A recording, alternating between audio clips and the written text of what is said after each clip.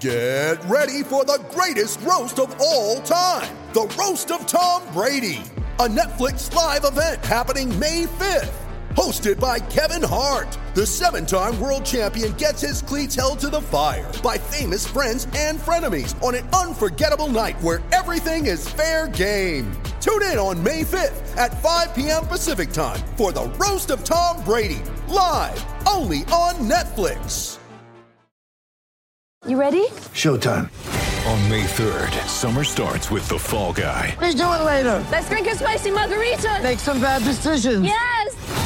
Audiences are falling in love with the most entertaining film of the year. Fall Guy. Fall Guy? Fall guy. That's what the poster said. See Ryan Gosling and Emily Blunt in the movie critics say exists to make you happy. Trying to make it out? Nope. Because I don't either. It's not what I'm into right now. What are you into? Talking. Yeah. The Fall Guy. Only in theaters May 3rd. Rated PG-13. Summer Breakfast with Sam Edmund and Simon O'Donnell. Oh, look, and it's just great to have you along. They've just gone at 6 o'clock, of course. Great to have your company on Summer Breakfast, this 12th day of December. The McCafe menu, we're going to go far and wide today. We've got Trav Bell, the bucket list guy, is going to join us as well. Ticket before you kick it is Trav Bell's slogan as well. So all around, as we get to the end of the year and goal setting and resetting and making commitments to how we're going to go about things, we thought we'd set you up with one of Australia's best motivational speakers. So the bucket list guy is going to join us later. Dr. Peter Larkins, the concussion issue back in the headlines yesterday with the inquest into the death of Shane Tuck. We'll go deep with Peter Larkins later. Clay Smith, Bulldogs premiership hero turned boxer, will join us, won his first professional fight at the weekend. Timmy Detman, if you've got an ailment, he'll join us from Keezer. Questions without notice as well. And I'm joined, as always, at the hip by my old mate, the Aussie sporting legend, Simon O'Donnell. Yeah, morning, Sam. Good to be here. It's good. Tuesday. I'm a bit flummoxed. By Is that the word? flummoxed, puzzled. Puzzled. That's Puzzled a good by? word. I By like what? that. Puzzle's a better word. I mean, I don't know what you're talking about, but you No. look puzzled. Yeah, no, puzzle was a good way of You've coming been out. something's not quite right with you. No, I got a real surprise yesterday when Daisy Pearce agreed to coach the West Coast team. Yeah, what about that? That's a big uproot. Well, yeah, it's a move across the country with a pretty young family. I would have thought every Melbourne club, when the coaching spot became available, she would probably be the first call. Well, I think a lot of them already tried and failed to get her. I got a real surprise. I think Essendon. I think Gee whiz, Essendon had a big that's crack. a big change. Obviously, the Dogs and Hawthorn and Collingwood, are in the mix for new coaches. But no, she's staying. She's Didn't going. surprise you? Not. Well, it's not unheard of, is it, in the industry for players or coaches to move across the country and take up other jobs? It happens all the time, doesn't it? I suppose with her broadcasting as well, maybe that's. But she's made it pretty clear that football's her future. So if you're going to chase it, and as she said yesterday, a big, well-resourced club, but gee, there's some work to do over there. I don't think they've won more than 2 games in a season. I watched a couple of their games this year, and Yeah. they were a bit below par. But her profile, you would think at the trade table, they'll young AFLW players would like to come over and play under Daisy Pearce. I honestly think she'll be great, to be honest. Yeah, I think she will. I think she'll make it work. Hopefully, we'll get her on this show by the end of the week, and we can ask her all those questions as well. Because, young family. We'll delve deep into will we? what made this decision come about. Yeah, she's obviously won't excited. miss. Well, excited by the project and the approach and the conditions and the lifestyle. surfer? Well, no, I don't think so. But I think You she's wanna from learn? she's from Bright. I don't think there's much surf up there, the northeast of Victoria. But she might be about to learn. Yeah. What'd you get up to yesterday? I didn't do much yesterday. I went to the gym. Did it rain I all had a day bit of a yesterday? Ride session, one of your ride sessions. Indoor? Only for 40 minutes, yeah. Was there just mizzle all day Yeah, yesterday? it did. It was just a pesky day all day. Bloody, I'm so sick I and did the tired. bike yesterday, gym today, so it's weights today. It's just peeling off me. I can tell. How much Yeah. have you lost? Came home and had about 6 cutlets. And Do you reckon you're dieting? oh, if I could stop eating. Do you I reckon- love food. And you reckon there's Dead any set, I love risk it. you could be I jogging have on the steamed spot? veggies and that. I mean, it's all good. It's good for you, but The red I've meat. just got to stop eating. Are you eating? I Is don't it, mind pizza for brekkie. is it more the volume of food or what the food is? No, it's volume. You're just eating too much. Yeah, and it's good. So you need portion control. Yeah, I do need portion control. You know, I'm not a big snacker on chips or anything Actually, like that. I thought of you last night. I'll get to the reason why I was there in a moment, but I was out for dinner with my two boys, and the junior cricket club had a bit of a break-up session, last training session of the year, last game this Friday. We went out and had a look at the menu here at the local, and I ordered a meal that I had not seen for a long time. My mum used to cook it. It's a bit of an old-school classic. It's sort of in the same mould as Anyway. It was a chicken Kiev, which I'm not even sure you're allowed to call them chicken Kiev anymore. What? I was actually reading about this. A lot of supermarkets, because of Russian, it's the Russian-derived name. I think it might be now chicken Kiev, if I'm pronouncing it right, in various supermarket chains here and in the UK and in the States. It's not Kiev anymore, but on this menu it was. So for starters, I'm not sure if it's politically correct to call it chicken Kiev, but I ordered it. It was an absolute banger. Chicken Kiev. I don't reckon I've seen that since... Like my mum might have done it like in the 80s, like sort of like beef Wellington, vol-au-vents. Remember those? The old vol-au-vent. Oh, I despise the vol-au-vent. When did the garlic start oozing out? Yeah. As you cut into the chicken Kiev, first cut. Well, yes. And do you start at the pointy end or the fat Very end? juicy. I started at the pointy end. Yep. Is that what you do? Yeah. Oh, yeah. Well, I think you build in and then you whoosh. Mate, it was great. On a bed of mash, some broccolini. Oh, it was good. Oh, and it was an intimidating dish too. Like it was quite big and it had a lot of sauce over the top, which I don't remember the Kiev coming with, but magnificent. But it got me thinking about those meals that aren't really like a meatloaf you never see anymore. I reckon that was on the menu as well. Yeah. Steak Diane. Oh, steak Diane. Did you ever have steak Diane? With the Worcester and bacon basic, sauce. just a pan fry. It wasn't a great cut of meat from memory, typically for the steak Diane. Like a blade. Was it even a blade? It was just like whatever's left, sizzler up. You still have people talk a lot about bangers and mash. You don't see that as much as you used to. But I had mashed bangers potato. and mash was a staple on a pub menu. Yep. But No. It's more on the It's been replaced not so by much side than the there are a lot side. It's been replaced by things like tofu salad and all these sorts of things now, Scoop. What about tofu? I saw that on a pub classic the other day. At a pub I will not name. It had pub classics. I thought, oh, beauty. Looking for parmas and pies, and there was a tofu salad on. I'm sorry, but when has that ever been a classic? I had I told you the story about the Clifton Hill coach, didn't I? No. In a game of underage footy. I think it was under 12s. And we had some pretty big boys. And we had to wait for the under 14s to run out onto the ground. There's only one set of rooms. So both clubs were standing together having a chat. You know, some of the kids go to primary school together and whatever. And the coach of the Clifton Hill side, sort of was looking around saying, gee, the size of our boys. He said, not a great advertisement for tofu, is it?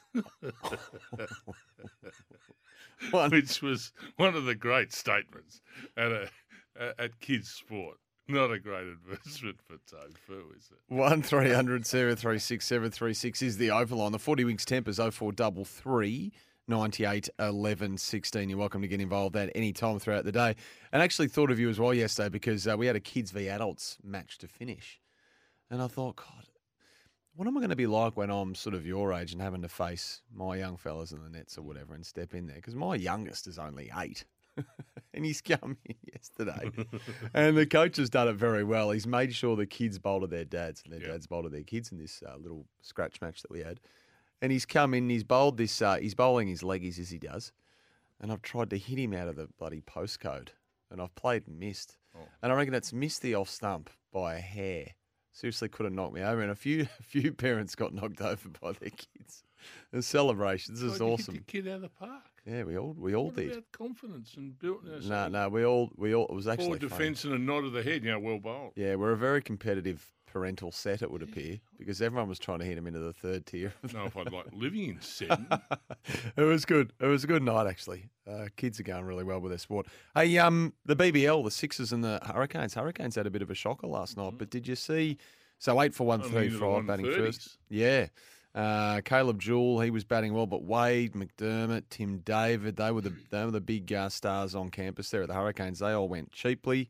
McDermott to a ripping Philippi catch. And Riley Meredith hurt as well. The old side strain. I'm forever curious as to the side those strain. Quickies get those, don't they? What's with the side strain? You ever have one of those? When you lurch Yeah. back They look Slingshot the pill. They look painful. Yeah, it's only in a wee little spot, but gee, it hurts a lot. Yeah. Now, that's what people have told me. Fast bowlers get them. Yeah, right. And do you see that Wouldn't have got Tom one myself. Tom Curran, who I think is the Sixers player there? You know they have at the Big Bash those stands that pump the flames out every now and then. There's a Sixer. Tom Curran was running, and he went a little bit too close to one of the things, and it's gone. Whoosh, and he's jumped about 50 feet back. Absolutely grabbed his pants. And I don't blame him. I was taking his eyebrows off, singed the old eyebrows. Interesting article in the Herald Sun this morning. The Pakistan management aren't happy with the pitch they got I saw in that. Canberra. Saw that. Yeah, they said it was the they've slowest arced up. wicket that they'll get, Yep. and a lot different to the one they think they'll get in Perth. And I can guarantee the team manager that, it will be very different in Perth. So would we have done that Very deliberately? We, the Well, royal we? It's always slow in Canberra. Monica. Always slow. For initially, when he started speaking, I was like, is he having a go at the fact that the game got washed out? I'd probably go back a few decades and start thinking, we were lucky to get a pitch in Pakistan when they just water it. And, so I didn't realise you were training at 10 a.m. You go out and there's a dam sitting on the practice wicket. Different generation. though, that wasn't. Stop. So it just didn't sit well with me. And I thought, okay, give us a spell, mate. Will you?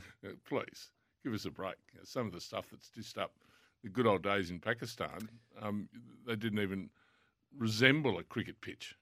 Simon, fair bit of cabbage at West Coast, we're getting told off the 40 Wings Temper text. If you're looking for, Eagles' wealthiest club in it. But it might just be time for a change for people. Forward to talking Young to Daisy. family, I you wanna start know. a new life, new lifestyle. Maybe they It's thought, a big well, uproot, like kids, husband, boom, up they get, put the gear in the back of the truck, long drive, across the Nullarbor. Perth would be a great place to raise young family, though, wouldn't it?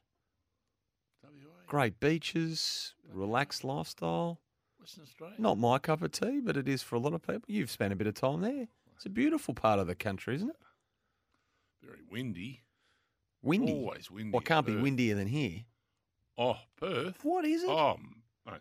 I reckon Melbourne's got to be one of the windiest cities in the world. Every day drives you insane. You're Perth. joking. No. Windier than this. Oh, windy. What about? I Shocking. thought that was just pertaining to the Fremantle Doctor. And No, then we'll well, it as well, but that's what I mean. It just, every day, the wind blows.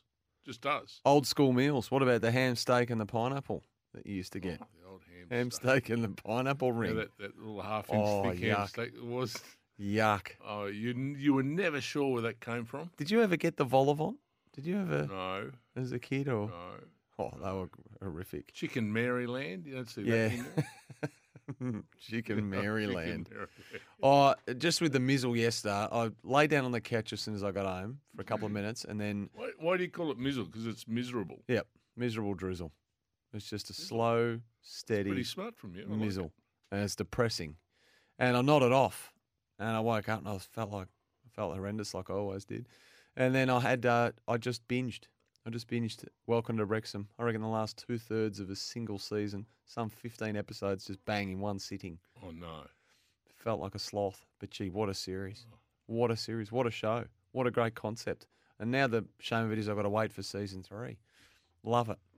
Love that show. Now I need something else, though.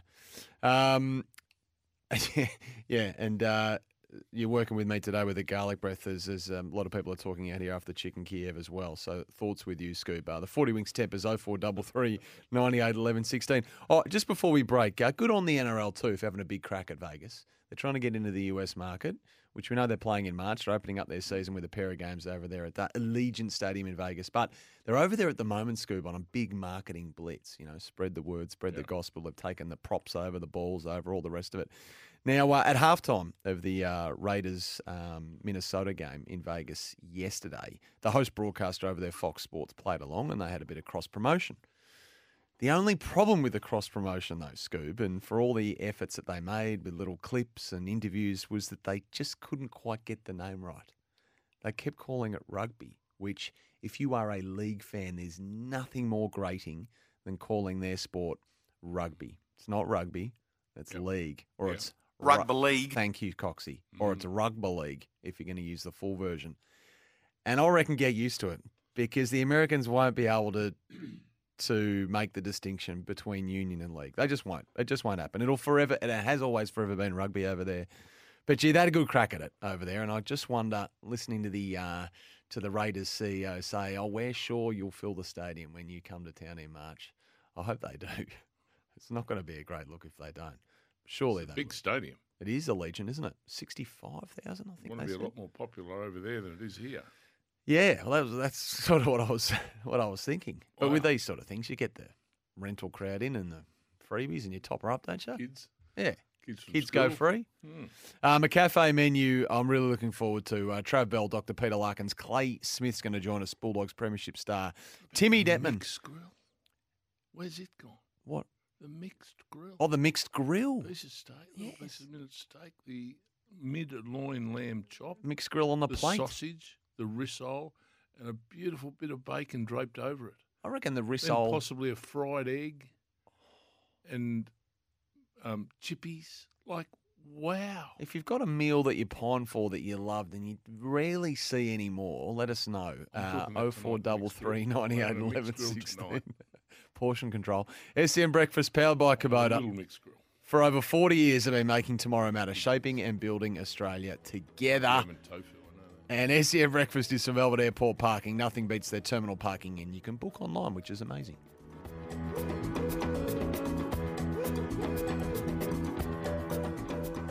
Summer Breakfast with Sam Edmund and Simon O'Donnell. Oh, geez, watching these old school meals trickle in over the 40 Wings temper, bringing a mix of great nostalgia and absolute horror, some of them. Oh, you couldn't consume them then, and you certainly couldn't consume them now. Sean's in Diamond Creek. He's joined us. How are you, Shawnee? Yeah, hello, you guys. I reckon Scoot might appreciate this one, but you don't see it at the pub anymore. It'd always be the old seafood cocktail with the seafood sauce and the prawn hooked over the top and the caviar on top. Yes, Shawnee. The seafood cocktail was an entree special.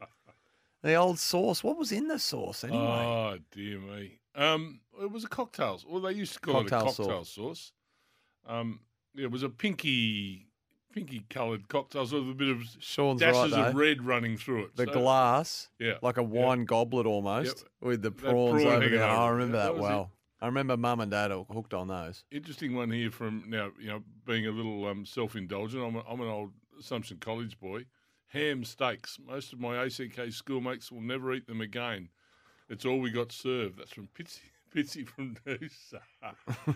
Pitsy, the good old days of going into the ref at Assumption, and they'd serve out, and the ham steaks would come out. There was like 300 boarders. And there'd be these big silver trays, and they'd be like packed 6 high. It was horrendous, and you used to eat every single bit of it. Yeah, right. The You veal were snitz. starving. The veal snitz is rare now. Oh, the veal scallopini. You don't see that too often anymore.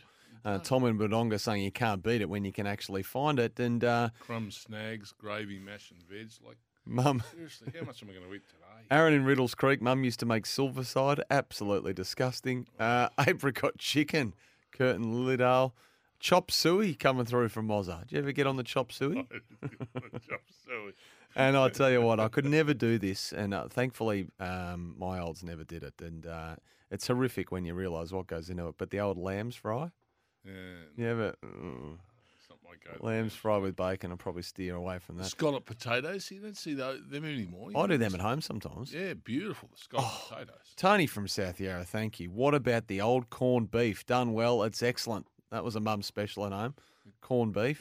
Corned beef cold in a sandwich the next day. Oh, with I never did plenty that. of tomato sauce and pepper. Never did that. Merry Christmas. Thanks, Corn. Deviled sausages. I must admit, Simo sent this in. Now, I've what's never heard of deviled it. sausages? I think it's like a version of a sausage casserole, which I'm a bit partial to, but I'd never heard of Well, deviled curry sausage is magnificent. Maybe. Magnificent, a curried sausage. And it disguises the badness of the sausage. Oh, right. So curried sausage and with onion. Like if you don't mind. Morning, boys, says Jared. Occasionally I see silverside on the menu and I always jump on it when I do. Hard to beat. And Bobo, we get the best Kievs from our local butcher in Bentley. It's regular on our menu at home. Steak Diane is also something we bloody love. I'm 28, but call me old school. And the pub you're asking, we were just down at, for the Kiev, we were just down at the Yarraville Bowls Club there, Scoop, just around the corner from McIver Reserve in Yarraville, where a lot of cricket and footy gets played of a weekend. So we just toddled off in there. And maybe this is where you find these old school classics.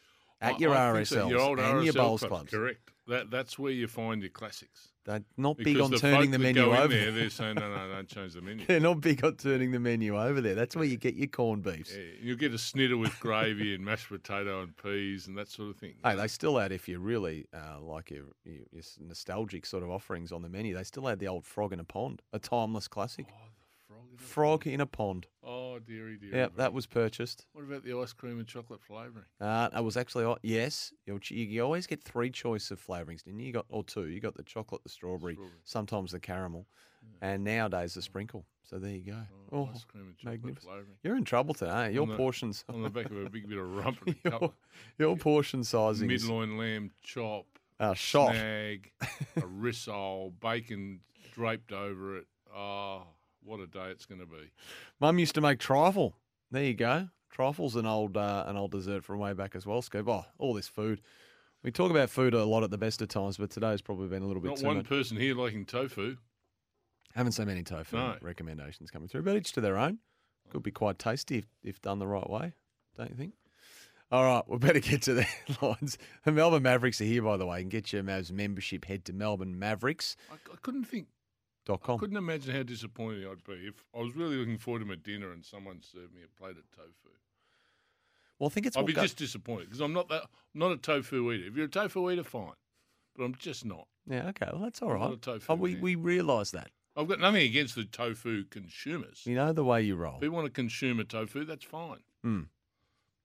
Couldn't put it in front of me. That'd be it. Have you got a bucket list of things you want to do, tick before you kick it?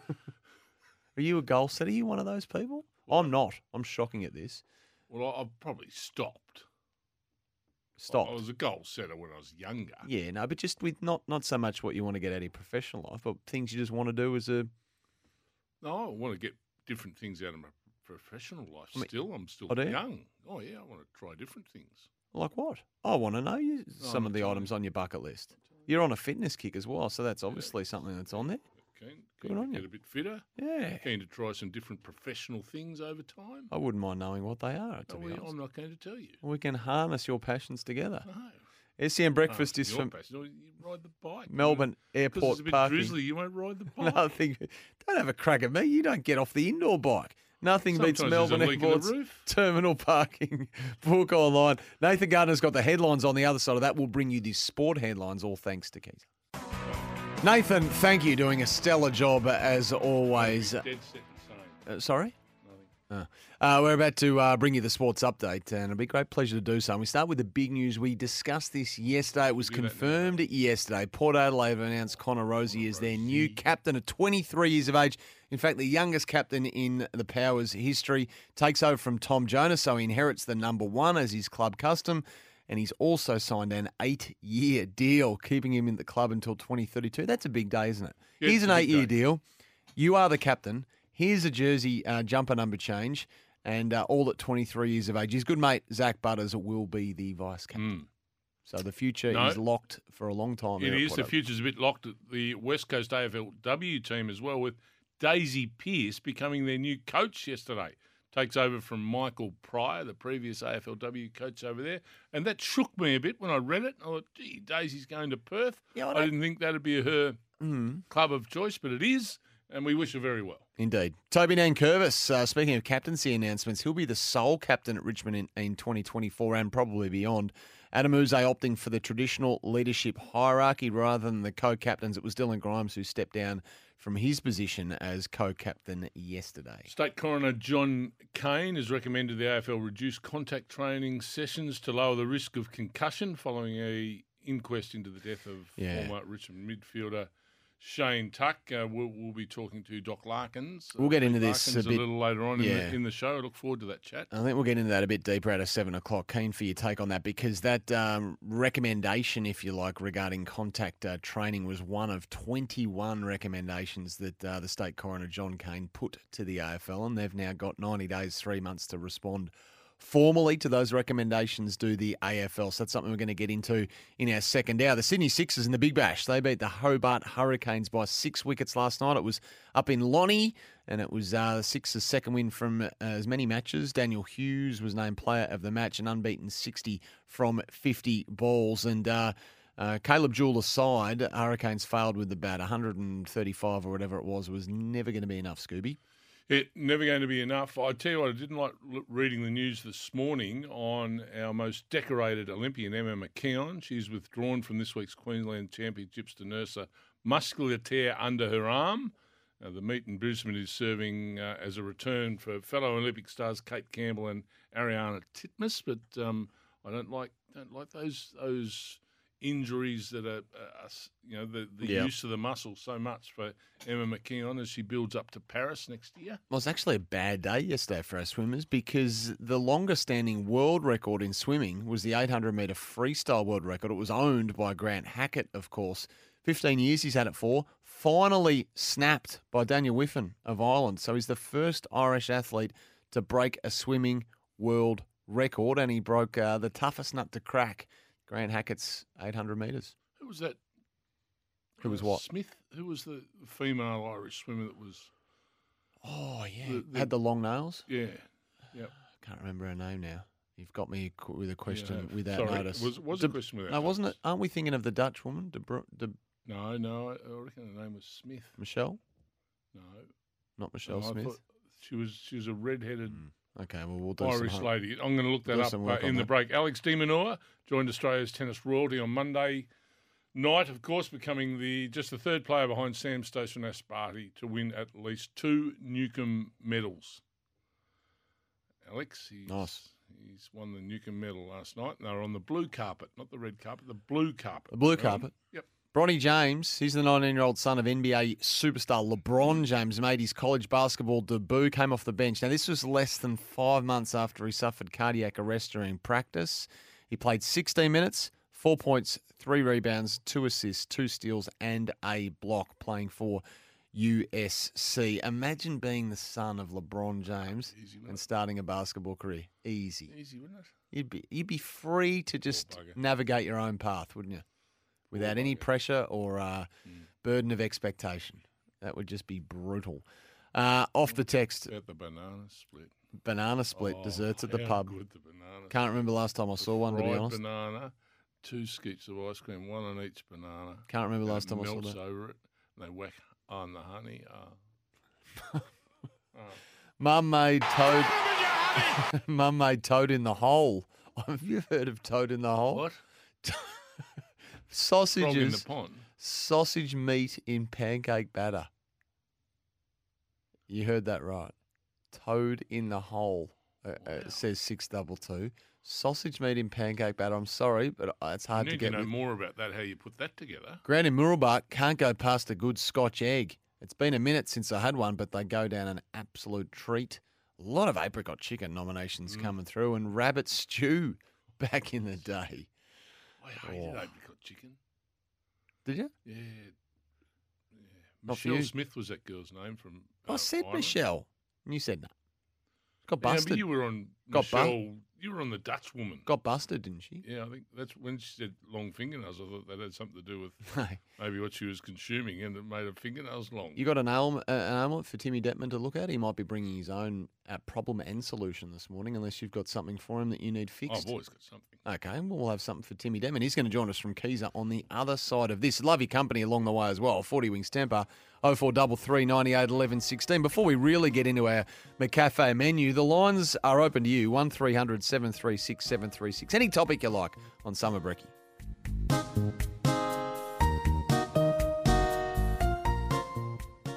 Summer Breakfast with Sam Edmund and Simon O'Donnell.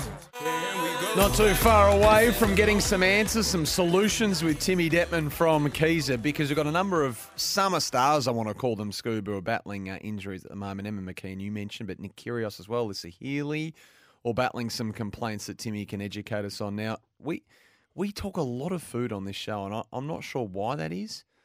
It's got to have something to do with you, though. I'd guess. What about Mozza? Yeah. Mozzes. What about the spider? He's on fire. What happened to the spider? What about the Coke with the ice cream in it? Whoosh. Wash it all down with a spider. What about that? They used to give you the big long spoon to stir it up. Yep. Get some more froth on the top. Oh, dear me. You're in trouble today. You are gonna do yourself a mischief. We're having a mixed grill tonight. I know that. A lot of sports men and women, though, at the elite level have done themselves a mischief lately. And Tim Detman from Keys has joined us, and he's going to bring us up to speed. How are you, Timmy? Good, Sammy. How are you, mate? Great to have you on, mate. Really appreciate it. Scoob was just bringing us the news from Emma McKeon. The strained muscle under the armpit is a curious one, and one I would have thought wouldn't be ideal as someone in Emma's line of work. Yeah, look, I reckon any injury in swimming, the recovery period from it is longer than what most people expect. Now, I don't know Emma McKeon. I'm not her physio, so I can't even tell you exactly which muscle in her armpit she's torn. There's a number that go through there. The challenge in swimming, especially for those elite swimmers, is that they have so much movement in their shoulders. So swimmers and baseball pitchers have the biggest amount of rotation in their shoulders, and it just comes to them naturally. So there's an incredible amount of force that goes through those muscles all the time, and they're right at the end of their range. So my best comparison probably is hamstring injuries in AFL. You know, when guys are trying to either kick long or they're trying to pick balls up off the ground, that's when the hamstring's most stretched, and we know that it's under the most danger there. Same thing for swimmers. When they reach out in front into that catch position of swimming, all of the load is going through their rotator cuff, which does come through the armpit. So possibly it could be a rotator cuff injury. I think they would have said that, though. Yeah. And there's a number of other muscles that it could be as well. So she's going to be taking it easy for a little while. Yep. Coach Michael Bowl said it was a minor tear under her armpit. She's been managing that for a few weeks. And we had Brett Phillips, our tennis guru, Scoob, in on the line yesterday talking around Nick Kyrgios. And actually, he said, Tim, he wouldn't be surprised if Nick actually didn't make it back at all from his latest ailment. And I guess at the top of the list there is the wrist injury. And speaking of injuries that you don't want to have in your chosen sport, that would be one of the more problematic ones, I'd reckon, for tennis. Yeah, exactly right. Probably really similar to what I just said about Emma and the load that goes through there. The difficulty with the wrist is everything's so small. So you tear a ligament in your knee in football. It's a really big ligament. We know where it is. We immobilise it. We give it a little bit of a break, and an MCL takes 6 weeks for it to come back. So you'd think, oh, well, if this is a ligament injury in Nick's wrist, well, we'll give him a 6-week break and he'll be able to get back. But there's 27 bones in your hand. There's over 100 ligaments. They're tiny. They get pulled in all different directions. And because they're so small, it makes it harder for them to deal with. So he'd probably go through a period of immobilizing it a little bit and then trying to gently rehab it back. But there's been a couple of tennis players who've had significant wrist injuries and haven't come back from it. So I don't want to jinx Nick Kyrgios. Hopefully his is smoother, but we won't be seeing him play for a fair while now. One of our listeners, Tim, is off for rotator cuff surgery on Thursday. What sort of rehab's he in for after rotator cuff surgery? Yeah, rotator cuff surgery is one of the longer and slower ones. So if I have patients who are having rotator cuff surgery, I sit them down and we have a bit of a chat about patience. And because generally the rule is after rotator cuff surgery, you've probably got your first 6 weeks in a sling, pretty well immobilized. Wow. And then the tendon itself will take minimum 3 months to heal. So I think that's the first thing you've got to wrap your head around is just how slow and gentle you need to be with shoulders. But the good thing is, it's a relatively successful surgery. I've taken a lot of people through it and got them back to playing golf, got them back to swimming, or got them back to tennis. So if you stick with your rehab, you can certainly get back to the sport that you love. No problems. Timmy, great to have you on, mate. Really appreciate it. Let's make sure we do it again next week. Thanks, Sam. Thanks, Simon. There you go. Tim Detman from Keys there on the line, Scoob. The Swan skipper, he was rotator cuff, wasn't he? Yes, Callum Mills. Yeah, bad one. Bad one, though. They come in various forms, and he's looking like season then for him if you go on that sort of recovery. I think they're expecting half to 3/4 of the season for him, given the timing that he did it, which was sort of not long after last season. That works in his favour. Yep, Mad Monday gone wrong. Timmy is in Brighton. He wants to talk a bit of cricket with us. How are you, Tim? Yeah, good morning, Sam. Simon, I just want to ask you about if you know anything about this New South Welshman, Sam Costa, 18 years of age, and he's been thrown into the ring by Kerry O'Keefe, and without any obvious replacement for Warner. And is Kerry just doing this to pump up New South Wales, or is there real merit to this guy? Look, Tim, I won't pretend to know. I don't. I'll do some.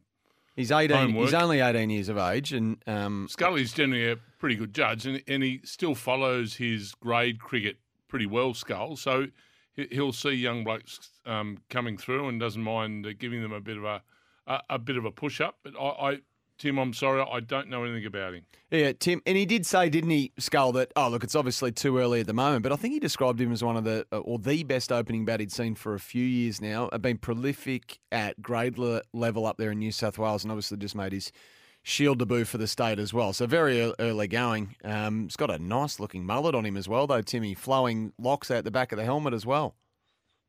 He does, and look, if he's anything, you mentioned about the great cricketers. If he follows in the footsteps of some of those other batters, and I saw that he's got Shane Watson as a mentor. So look, he's in good company, and if he continues in this vein of form, then who knows? Yep, and there appear to be a few more established names ahead of him, of course, but for the future. What's going on with Will Pukowski as well? Do we have a line of sight on what's happening with him at the moment? He got a 60 in the last Shield game. So he's healthy and he's 4-day cricket, as far as I know. There was an article I read before the last Shield game. I think they played in South Australia that he was enjoying it, and Chris Rogers seemed to be happy with him, and so that's all good. But he just needs a line of sight and play some cricket. Over a 12-month period, play some constant cricket to prove, I think, to himself and to everybody that all's okay and onwards and upwards. Yeah, you said earlier that Perth was windier than Melbourne, which I found shocking because I know how windy it is here. And you got a bit of support, although Dean says, guys, speaking of windy cities, I've recently moved to Torquay and it is the windiest place I've ever been. And toad in a hole is a piece of bread in a frying pan with a hole cut in the middle and you crack an egg in there. Thanks for the great show. So a bit of a camping, might be a bit of a camping special, that one. But people saying Yorkshire pudding. Anyway, a few different forms. Torquay City. It's a little hamlet. That's true. That is true. You got him on a technicality. Yeah, it's hard to come at me and say it's a windy city, Torquay. It's dead set. It's not Chicago, is it? The windy city? It's a caravan park and a few shops. Get involved on the 40 Wings Temper text. And a busy set of shops as well. The all-new Temper Pro, the most adaptive mattress ever, is here. Temper, mattress like no other.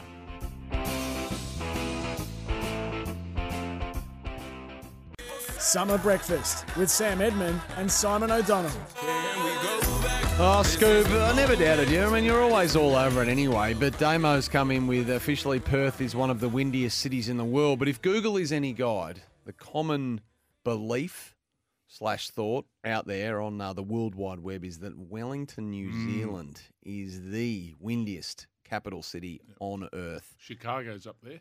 Well, yes, you would I've think so. I've never been to Chicago. I have, and you would think so with the moniker that it does have, is the windy city. But average wind speed in Wellington of 25 kilometres an hour. That's their average breeze down there. It gets windy down in Tassie too. Gavin Weymouth. Perth is the 12th windiest city in the world, behind Wellington at number 1. Chicago is not even in the top 10 windiest in the USA, believe it or not. Wow. Speaking of speed, you see Riley Merritt.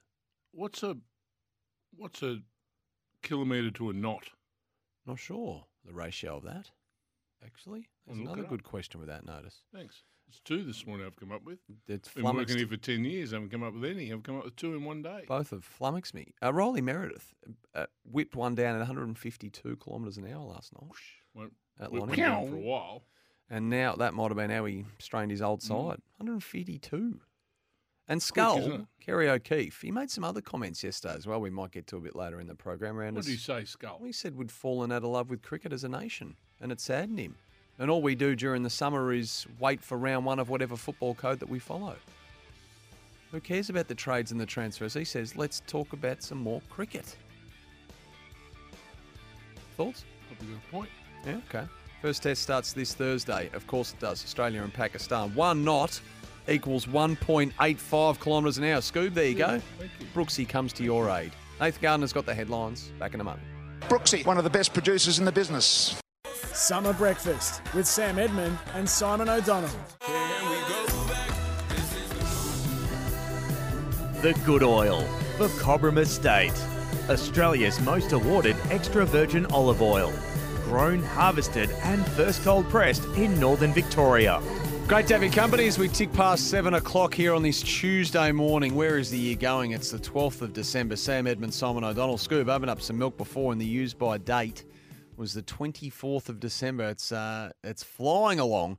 But Trav Bell's going to join us shortly as part of the McCafe menu. He is the bucket list guy. Why do you need to have one? What's good about having one? And the journey and everything associated with ticking it off. Peter Larkins is going to join us as well to discuss concussion developments that we'll get into in a moment. Clay Smith, Bulldogs premiership player, won his first professional fight in the boxing ring at the weekend. And we've got questions of that notice still to come as well. And you learn something new every day, Scoob, because I always thought Chicago was the windy city for obvious reasons.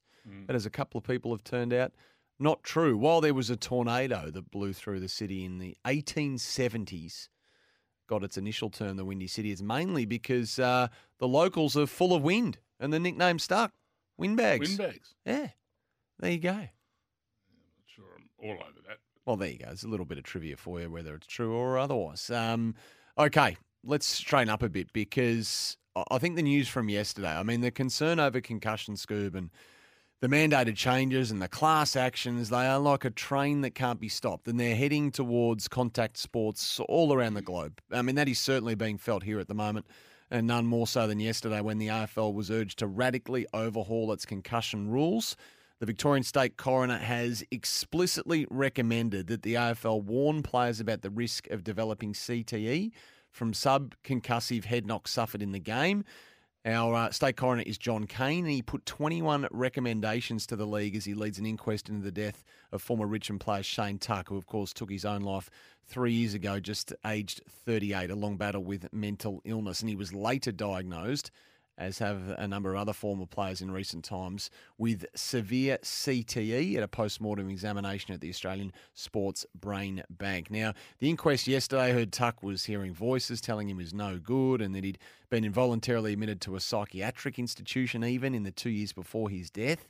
Now, John Cain said he accepted, and this is probably key to it all, accepted the medical evidence that limiting exposure to repetitive head injury reduced a player's risk of developing CTE. So not purely linking CTE to concussion episodes per se, just repetitive head injuries or head knocks in contact sport, which I think is significant and something that a lot of the experts have been demanding for some time. So 21 recommendations that we'll get to in a moment. I mean, I don't know where we go from here, but I know that we're going somewhere and it can't be stopped. That was the interesting part that you just mentioned. I think the relationship of CTE to the unfortunate act of suicide. Where does that sit with concussions and head trauma? What contribution is there to, when a person hasn't played any sports where he may have been exposed to constant head contact and unfortunately loses their life in an untoward, a manner that shocks everybody, and that's a terrible thing to happen. What is that association with CTE? That's the stuff I think the coroner's now saying is we need to find out more about what happens on this side before we say it's all that side's fault. of the brain I'm talking about here. That's one that's been knocked about and one that hasn't through trauma of playing sport. So I think there's a way to go. It's not a black and white area where there is a portion of blame and that's a given. I think there's a lot more research has to go into what the contributing factors are and to what percentage those factors contribute. And he wasn't mucking around with his recommendations. You can come along on the ride with us on this, by the way. The open line's 1300 736 736 and the 40 Wings Tempers 0433 98 11 16. So he recommended, the coroner, John Cain, that the AFL reduce full contact training by 2025. He strongly urged for the widespread introduction of accelerometer mouthguards, which obviously measure a player's exposure to repetitive head injury. That's the latest technology in that space. He urged the AFL to employ something they've resisted for a long time, actually, independent concussion spotters who would have the power to overrule club doctors in if there was like an Aliir situation at the Adelaide Oval this year and where a player should be removed for a game for an assessment. John Cain told the AFL to better improve communications with players and their families when it comes to the risks of CTE, mandate brain testing of each player's brain at the end of each season, develop and implement that baseline neurological testing so that the data can be linked to each player's profile to monitor any changes, of course, improve and encourage brain donation rates, and on it goes. So the AFL has got, I think, 90 days to formally reply to John Cain's recommendations, but there are a serious set of recommendations in there that will continue potentially to change the face of the game. And I think the game has to continue to evolve. I mean, as simple as this may sound, 30 years ago, a knee reconstruction, basically was career-ending. Well, now, you're back sometimes with the different methods that they can do it within 6 months and definitely within 12 months and may never have another occurrence of a knee injury. And so often that didn't happen a long time ago. So change is good. I suppose from just a personal, footy is going to cop the brunt of this and they need to, deal with it as best they can and they will. But, I've only experienced one concussion in the AFL of a family member of mine, and the reaction of the clubs and the doctors and the communication to the family around the person who got the concussion was second to none. It was absolutely fantastic. So I think we can't look at the AFL and say their protocols are just no good. Their protocols are fantastic. For where we are with the knowledge we have of CTE and its effect. And he did praise the AFL. We'll get to that part in a moment. In the AFL statement in reply yesterday, some 30-odd changes now over the last 20 years the AFL have instituted as they continue to get better awareness around concussion. Brian's in Chelsea Heights on the open line. How are you, Bryza? Hi, fellas. Quickly, I was going to call about Kyrgios because I'm not a fan. I think he's a talented bully. But with Shane Tuck, I'm a Richmond fan and watched him play a lot of football, and what happened was a genuine tragedy. But don't forget, Shane also was a professional boxer. Yeah, and Brian, we get, every time we mention Shane Tuck, we get a stack of texts, and this morning is no different. People saying, you can't blame footy, he did boxing. And look, that is true. At the end of his career, after his career, he fought 5 times. He was knocked out, severely, at least on one occasion in the ring. And that was mentioned yesterday in the coroner's inquiry. But the issue is that we've had other players who have had no or limited exposure to boxing who have been diagnosed with CTE post their passing. And that is Danny Frawley, that is the great Polly Farmer, that is AFLW star Heather Anderson. So we can't just say because Shane Tuck took up boxing, he had CTE. It's unfortunately not that simple, I wouldn't have thought. But in saying that, Sam, and that's where we get back to the relationship of CTE to normal life experiences, whether they be family tragedy, financial tragedy, whatever it may be, where people get to a level of darkness where they want to say life isn't worth living anymore. What are the normal transactions of life contribution to that as well as football? That's the balance probably I'm looking for, is to say, well, because you're a footballer doesn't mean you're not going through any of the other life experiences that cause people, unfortunately, to go to dark places and take their own lives. So, it's that needs to be explored in my mind so much more, because they are not exempt from normal life pressures. Well, in many cases, they're more exposed to them because they're going from a very different life, like a lot of professional sports people, to then an abundantly normal one, like that. Like when the guillotine comes down on some of these guys in their careers, and they get to their 30s, or it comes in their mid-20s in the primes of their life, and they haven't thought about what they're going to do next, or they're not ready for the next phase of their life, and then they plummet into, as we've seen, regardless of concussion, that can lead to all sorts of issues. So this is what the AFL Players Association do so well, though, is preparing these men and women for life after the game. And by the way, we should point out Lifeline, the number is 13 11 14 as we can continue this conversation. The AFL have got, as I say, 90 days to, I guess, formally respond to John Cain's recommendations. The AFL General Counsel was in court yesterday as well, and the inquiry did praise the AFL's research and concussion spotting system. The league statement, Scoob, it said the AFL continues to prioritise the health and safety of our players at all levels of the game. We will now take time to formally review the recommendations. The AFL is a team of people specifically working on initiatives to improve brain health in our sport, and the AFL has already made more than 30 changes to on-field rules and match review and tribunal guidelines over the past 2 decades to further protect the head, and annually updates the AFL and AFLW concussion guidelines to improve the response to head knocks in our game. The AFL is constantly investigating further changes and initiatives that involve technology and equipment trials and exploration of concepts that are directed towards protecting the health and safety of our athletes. The reduction in contact training, though, in a couple of years' time was what got the headlines yesterday. It is alarmist, but that was one of the recommendations that came from John Cain. But, so where do you go from those recommendations from the coroner?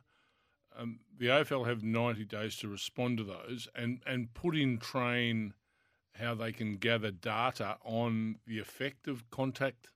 Well, there's a whole range of different recommendations there, and they merge from the technology side of things to the research side of things to the identification side of things. So is that now a given? To the style of game. So, well, I'm not sure. I don't think they're ordered to do it at the moment. They are, as I read them, recommendations at the moment. So to take up one of those recommendations and say, okay, we're going to monitor X amount of players as we train now. We're going to monitor them and their brain health over a certain period of time, correlate the data, and then say this is what we've found with contact training. I would have thought the baseline. CTE. Yeah, I mean, I would have thought the baseline testing would have been a good thing to do. Like every player could have a concussion passport, so to speak, or a brain health passport, so to speak, where they can monitor changes. And if those changes are concerning, then they can step in and act. So what contributes to that brain changing? Is it only the contact that happens in sport, or is it normal life's pressures? Well, they're questions I cannot answer. And a lot of people coming through with similar questions. Do non-athletes ever get tested? Well, you can't test for CTE while you're alive. That's only done after death. Has someone who has never played sports developed it? Are some of the questions coming through as well. Doc Larkins is going to join us. I'm not sure if he can answer these questions or not, but he will join us after the break. You've got a question for the Doc, drop it in the 40 Wings Temper inbox tray, 0433 98 11 16. SEN Breakfast for Melbourne Airport parking. Nothing beats their terminal parking, and you can book online. Magnificent.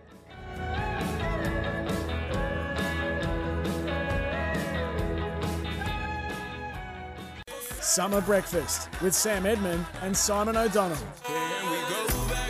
In the last, I'd say, 5 years, especially, the AFL and the clubs have put a lot of protocols around protecting the head. And I think when you play a contact sport, you're never going to get it perfect. So I think there's been a lot of trust in the AFL and clubs to monitor and protect players as much as they can. So I think that question is going to be getting asked for as long as this game goes. But I feel like every year the clubs in the AFL are working really hard together to make sure that we not only play a great brand of footy, but make sure our health's sort of number one as well.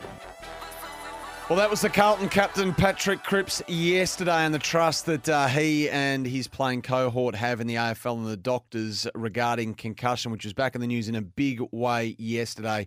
after the recommendations John Cain put to the AFL in the inquest into the death of Shane Tuck. Sports medicine expert Dr. Peter Larkins joins us this morning. He's been doing it for a long, long time. G'day, Doc. Really appreciate your time this morning. Morning, Sam. Morning, Simon. Yeah, it's a topic that keeps on giving, isn't it? Yeah, it's like we discussed it earlier, Doc. It's like a runaway train, and it's not just headed for AFL. It's headed for all contact sports across the globe, and it's up to them to change with the times. I mean, what did you make of the recommendations? And there were 21 of them made yesterday by John Cain. I mean, the AFL, they're not mandated to make these changes, are they? But they've got 3 months to formally reply. Yeah, look, I expected there'd be some fairly negative comments come out of it because of the media focus and the community focus on the concept of the long-term effects of head knocks and what we've seen. And as you say, it's a global issue. It's affecting the NFL. It's affecting soccer in Europe, as well as other sports like horse racing with the jockeys and AFL. So they're guidelines that have been recommended to the AFL in this particular Shane Tuck case, but in sport generally. So, I mean, most sports will take on advice when it's clear that there's something can be done to improve player safety or participant safety across it. But there's some really challenging ones in there, like limiting contact training in certain circumstances. That's going to be something that will cause great discussion at the clubs, I would think, Sam. And, we talk about the AFL, or we talk about the jockeys and soccer and the NFL. I mean, these are the elite, as we're being told here off the text as well, Doc. I guess the minority number of elite players. I guess the broader issue would appear to be everyone else who plays the game at a grassroots level, community footy in this part of the world. Well, that's the point I was going to make, and you brought it up ahead of me, is that, this is a much bigger issue when we talk about concussion across the community. So we're talking about a very, very small minority of participants when we're talking about the AFL or even the NFL. So this issue for GPs, for other doctors and clinics that are seeing concussion much more frequently now, in the sense that people present because it's in the media, it's a much bigger issue about head knocks and concussion and how it's managed. I mean, it's one thing to say, that managing the players at AFL level, it's a pretty elite management system, and the AFL takes on board the advice they're given. And you mentioned before how many changes have been made, but I can tell you now, across the community sports, whether it's basketball, whether it's junior footy, there's very, very little coverage medically at these, and it's a real challenge across the community. Talking about community and just normal community pressures, can you be diagnosed with CTE, with not being subject to head knocks during your life, your sporting experience, Pete? Oh, absolutely, Simon. Yeah, good morning. Look, your CTE, is chronic traumatic encephalopathy. It's not a sport encephalopathy. It's traumatic. So it can be related to a whole range of things. And so what we're talking about, first of all, it's not diagnosed before you're dead. So it's a really difficult thing. You can have symptoms that may be consistent with dementia and memory or behaviour and anger and suicidal thoughts, and we know that's across the community, as you rightly said before, Simon. That that's common in the community. So we have to really distinguish between where sport is to blame and where lifestyle issues are to blame, because it's a common thing anyway. But you can have CTE diagnosed as a result of this. So CTE is where the brain, when it's looked at after death, there's all these protein deposits associated with replacement of brain tissue. And it's been associated with a particular condition. So we're still learning. It's a very early days evolving curve in terms of trying to get the benefit. But I think the medical world and the sports medicine world's taking on the advice as rapidly as it's given to them. One of the recommendations was, I think, to summarise here, Doc, for greater baseline testing, I think was the words that John Cain might have used. I mean, are the AFL doing something in this realm already, or is this something we're not doing? It's pretty rudimentary, Sam, because look, the objective testing where you can just, take a photo of the person's brain, or you can do a questionnaire that says, oh, this is the stage you're at with your brain function. It's pretty rudimentary. We're a long way away from having a definitive, quick, objective test beforehand. And I don't know if you remember you've been around, Sam, long enough, and you too, Simon, the old pen and pencil that the people used to sit there and tick the boxes and see the reaction time on the bench. That used to be done pre-season, and blokes would just dumb it down and do a poor performance in the pre-season so they could perform well. So that was pre-season testing 20 years ago, Sam, if you like. But right now, in terms of MRI scan, functional MRI, or other ways of having baseline testing. It's just too big a task to do it across the 850, and so we don't really have that in place very well. Do you think we can ever, and this is a very difficult question to ask you, Doc, I suppose, and even more unfair to expect an answer, but Patrick Cripps there saying he believes this will be a debate that we forever have with our game by virtue of the way that he's played. Do you think we could ever get to a, for lack of a better phrase, a sweet spot where we're always going to be wrestling with this, aren't we, just by virtue of the fact that we play a inherently dangerous game? Well, it's one of the most, athletic collision contact sports in the world, and I think we're going to have that. We can't change the fabric of the game completely. I mean, we already have an issue of parents not wanting their children to go into certain sports for fear of injury, and the big consequence of that is the lack of fitness, and we already have an obesity crisis. So there's a real flow-on effect of trying to get that period of time where sport is safe, but parents are still happy to have their children participating, knowing that they might do a hamstring injury or might do a knee injury or they might get a head knock. It's very difficult to sanitise sports that have got contact or collision, especially when you have teammates running into each other. So it's, we've seen that with the Port Adelaide. We saw that with Jeremy Cameron and Gary Rowan when they knocked each other into the next suburb. So it's not just opposition. It can happen in the nature of the game. I mean, very quickly, the NFL have restricted their contact training to 30 minutes in certain sessions. Yeah, in the UK, they've stopped heading of the ball in under 15 sport in a soccer. Not allowed to head the balls. It's like telling a footballer he's not allowed to kick the ball. So they're already making changes around the world to try to make it safer. But you obviously change your skill set then because you're not preparing for the sport with the normal amount of preparation. So there are some incredible challenges there, but changes are being made to try and make it safer.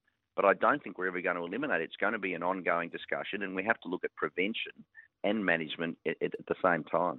So, Pete, what's the model look like going forward? This isn't a question that's going to be answered overnight and a solution found. So what's the model look like going forward for participants? And also, you mentioned them, which is very important, for parents wanting their kids to play this sport. Well, I don't know. It's not an easy answer to give, Simon, because, clearly the model is looking at saying, how do we make the sport as safely as possible? And every time we identify a predictable injury, and the knees are a good example, we go back and say, why are these knees happening? Is it because of the lack of strength? Is it that we're not using with wrong boots? So we've always analysed to look and say, how can we make a sport safer where there's an identifiable injury?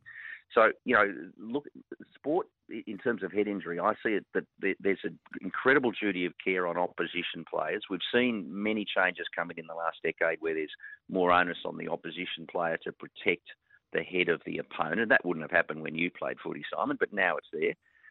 Management on the day, so it is improved. So in terms of getting players, and especially kids with the brains under 18 years of age, where it takes longer to recover, they're spending more time out of the sport, so there's more restricted time. Sideline assessments improving, the slightest little suggestion. So I think the fabric of the game's changing a bit because we're taking more care on the day and taking longer to come back. So. And that's understandable because we want to make sure that we don't have any long-term problems of behaviour issues or indeed the suicide and deaths, which is really the really tragic answer. Pete, before we let you go, just to let you know that the boss's ankle, 100%. Good job. Very good, because it's very important she's around to look after you. Doc, we love talking to you, mate. We know you're flat out. Right. We know you are flat out. You've probably got a big day in theatre there. Appreciate your time, mate, as always, and have yourself a good day. Thanks, Sam. Thanks, Simon. Dr. Peter Larkins there. You'll have to fill me in on that. That's a question that I notice for you later on. Weather update, City Power supplying power to homes in the CBD and the inner suburbs. 18.7 already, headed for a top of 32 today. And would you believe it? No rain. Nathan, thank you. Jeff's in Manor Lakes. He's been waiting very patiently on the open line. Sorry to keep you there, Jeff, and welcome along. No problem, guys. Look, I'm just reading about it's about time that the AFL looked into an independent doctor. The NRL have had that for probably minimum 3-4 years. Yeah. And, they aren't at the actual game, from my understanding. They're actually in the bunker. But they have a good resource there where they have a look at the incident and so forth, and then they grade it. And from my understanding, grade 1 is that player shouldn't be returning to the game. And grade 2 is that they need to go through their testing and mandatory 15, 20 minutes off the ground. And grade 3, they still have to do that as well, but they're more chance of coming back into the game. And, I think that would just stop the Ili type incident where, Port Adelaide let them stay on the ground. Yeah, well, exactly, Jeff. And you'd like to think that the club doctors, even though they have a club polo on, have got the players' best interests and welfare and health in mind, and they do. But if there is an independent doctor, then that would have avoided, as you say, the Aliir situation. Did we get to the bottom of that Aliir? They got fined. Came down hard on them. That was a bad blue. Thanks, Jeff. Thanks for waiting on the line. We need to get to a break a little bit earlier than normal, though. I want to make room for the bucket list guy, Trav Bell, on the other side, Scoob. And I still want to know what's on your bucket list. Don't leave me wanting on this. This is part of this segment, okay? What you want to get out of your last, let's say 50 years on this planet, Scoob, to live a life well fulfilled. Really looking forward to chatting to Travis. Me too. Clay Smith's still ahead of us as well, and that's all ahead of us on the McCafe menu. And you, 1300 736 736. Back shortly.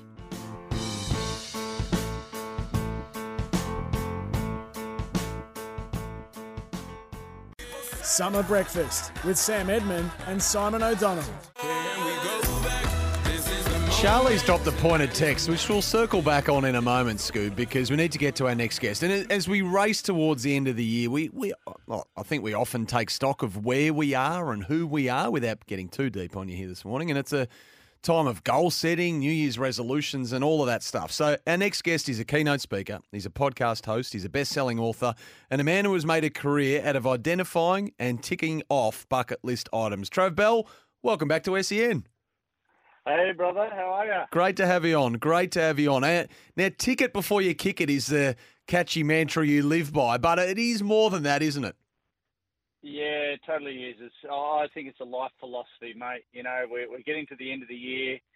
We're starting a new year. A bucket list is a tangible life plan where our career plan or our business plan should fit into our life plan and not be the other way around. If really work to live, let's bring home that principle, I reckon. Now, you just recently described it, I think, as, happiness is the ultimate currency in life, and as humans, we are, what did you say, designed for growth and development. We're hardwired for new challenges. 100%. I mean, that's the thing. People are dying at 40 and being buried at 80. Let that sink in. I know what you're saying. Yeah, but we settle or? 100%. I mean, people we even call it a crisis, don't we? We call it a midlife crisis. I've just turned 50, so I've had my centenarian midlife crisis. And, at the end of the day, it's about identifying the things that it's not just about ticking a whole bunch of cool stuff off your bucket list. And that's all well and good. It's really about how you reverse engineer every aspect of your life in order to make this stuff come to fruition. It's the growth of you on this journey towards these self-imposed destinations. But more importantly, it's about the you that exists on the other side. And that's a person that we don't know yet. That's our potential. But when we get to midlife, we call it a crisis. We stop pushing the envelope. We stop challenging ourselves. But we are hardwired to grow and develop and seek new challenges. And bucket list, I say, is a lot more meaningful, a lot more purposeful, a lot more fulfilling, and it gives us a deep sense of gratitude as well. Really lights it up, and we need that light at the end of the tunnel. So, Trev, how do we restart the engine? The engine stops at 40. You think, nothing more. I'll just potter along. 9 to 5. How do you put the petrol in the petrol tank and start the engine again? Yeah, mate. Unfortunately, Simon, it takes pain. Unfortunately, personal pain for us to get off our ass and go and do something, right? So, unfortunately, it's a, and hopefully my whole mission and all of our bucket list coaches that we've got around the world, our mission is to wake people up before they get given a use-by date. So I don't want to be the bearer of bad news because it's not really Christmas spirit, but it does take pain or, a diagnosis, get given a use-by date. It's something that's happened to us personally, maybe some trauma that gets us to dramatically recalibrate on what lights us up, or a sense of, disenfranchisement, mental health. Obviously, we're in a mental health perfect storm at the moment, Mm. and that's why I, do what I do, is to wake people up before they get given a use-by date and find that spark again. Yeah. So people listening this morning, Trav, who might not have had that, thankfully, that, crushing, life reality hit them, or setback or life-changing experience hit them where they've been forced to do such a thing. What would your advice be to them this morning? If they're driving to work, they might be feeling just a little bit stale, or they're in their 40s or whatever age they are, and they feel like they need a bit of a spark. I mean, what are the first couple of steps that you could quickly guide them on? Mate, you know what? And this is going to sound really rudimentary, but get this stuff out of your head and actually write it down. Remember these things called pens and paper back in the day? Remember those things? Yes. You had to get your pen. Yeah, you had to get your pen license at school, but I remember it. I remember it. That's it, mate. We're going to write, you got a 46, most people don't even write down their goals because of fear of, let alone bucket list items, because of fear of failure, fear of disappointment. If I actually write this thing down, that makes it real. I don't want to disappoint myself once again, so I won't even write it down. And that's reality. I go into audiences around the world as a keynote speaker, and I say, hey, write your goals down, write your bucket list down. And it's like I've discovered freaking fire, mate. It's a revelation to a lot of people, but we need to separate our daily to-do list from our bucket list. How do you separate your goal and bucket list, Trev? Mate, write down your bucket list. But what's the difference between a goal and a bucket list? We're not talking like Gavin Tasmania here, Trav, saying I want to see Essendon win a premiership, but at this stage he'll take a finals win. We're not talking about that sort of stuff, are we? That's a deep wish list. That one. I can't help you there, mate. But no, it's actually about separating. No, look, bucket list items. I did a TED talk a few years ago, as you know, Sammy, and I did a TED talk at TEDx Melbourne here, and that was actually one of the things on my bucket list. And you can YouTube it, and it's called Life's Too Short by Trav Bell. I've got a mohawk in it. That was my FU40 haircut. But I go through this thing called the My Bucket List Blueprint, the namesake of the book as well, and where I go through 12 steps to really unpack what a personally meaningful and holistic bucket list actually looks like. So a lot of people actually think it's all about travel, maybe money, buying the materialistic, the material items. That's all well and good, but it's only a very, very small section. It's about legacy. It's about kind acts for others. So you can go through this My Bucket List Blueprint. It's an acronym for how to unpack a personally meaningful and holistic bucket list. But at the end of the day, mate, there's not much difference between a goal and a bucket list item, but at the end of we just want to write this stuff down, get it out of our heads and onto paper, which makes it real, and then check in and keep adding until the day you die. We've also got a concept called the reverse bucket list, which I encourage people to also do. And the reverse bucket list is your done list.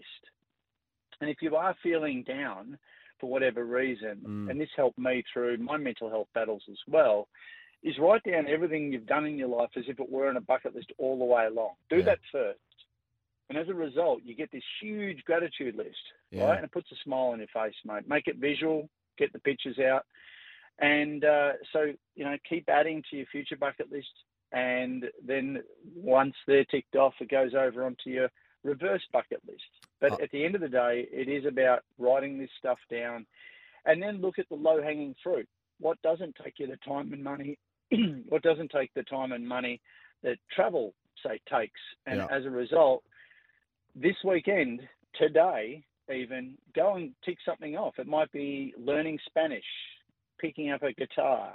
It might be, doing a kind act for another person, whatever. But that's the first domino that gets us over that initial inertia towards, achieving goals, achieving bucket list items, and gives us that momentum and motivation to smash through the bigger ones. It's about choosing happiness. Yeah. No, that reverse bucket list sounds powerful. I like the sound of that. And to state the obvious, I think you call it comparisonitis. Like, this is about you and only you. There's no need to compare with anyone else.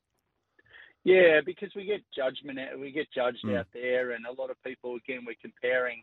That's, if you actually remove ego, it's amazing what can happen. And you don't have to make make it public or anything like that. Sure, a goal is better shared. One of the best ways to lose weight, as you know, Sammy, I was involved in the personal training industry for over 20 years. And one of the best ways to lose weight is actually to publicly announce it on Facebook, funnily enough. Public accountability is huge. Yeah.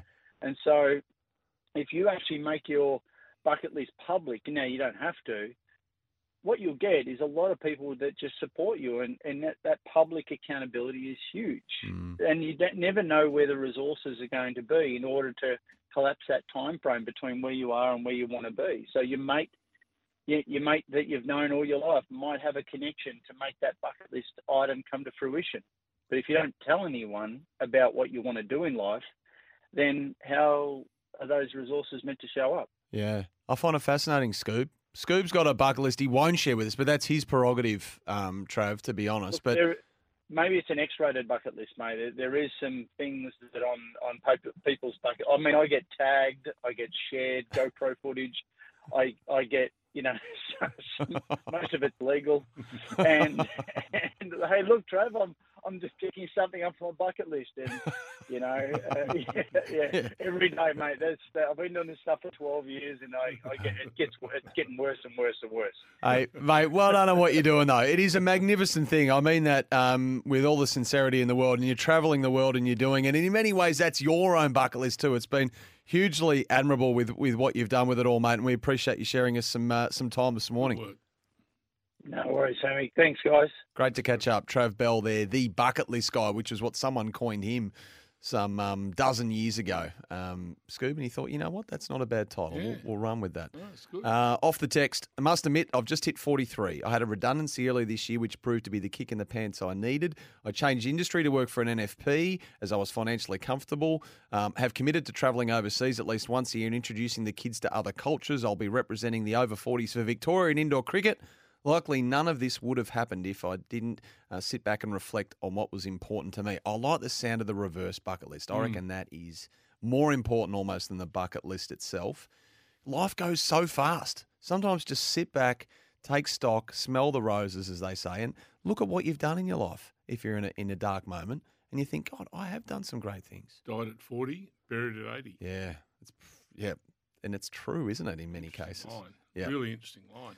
That catch up with Trav Bell, the bucket list guy, was for Macca's. Barista made ice cold drive through for you. Text, I reckon, should be listening pretty intently to that. Now, by the way, he's on Instagram. He's on everything, of course, as they all are. But bucketlistguy.travbell. You will find him on there. They're onto the bucket list. They are indeed. Okay, get involved on the 40 Winks Temper text. They've got your unique bed match profile. Find the right bed for you. 40 Winks, serious about sleep. They might work for ASIO. Become a spa.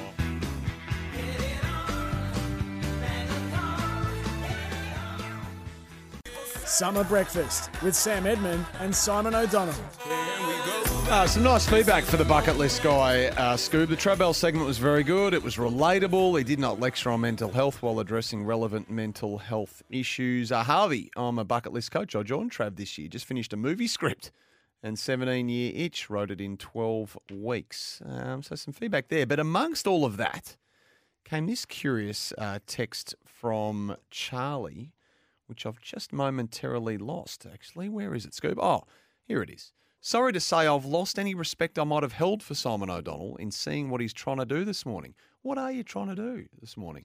ASIO, mate. Can't say. You're a spy. Mm. You're up to no good, clearly, in the mind of Charlie. You're O'Donnell. Is that for me? It's with a zero. Someone else. A 0, Donald. Is that sure that's for me? It's not for me. I think it's more likely to be for you. Expect to get from my boss at ASIO because what I am trying to do here this morning. Text from 945. I find picking up the phone and calling somebody that I've been thinking about for years helps. Yeah, those people that we used to be really good friends with or see that we've just lost contact with and you think, I've just got to call them, and you never do.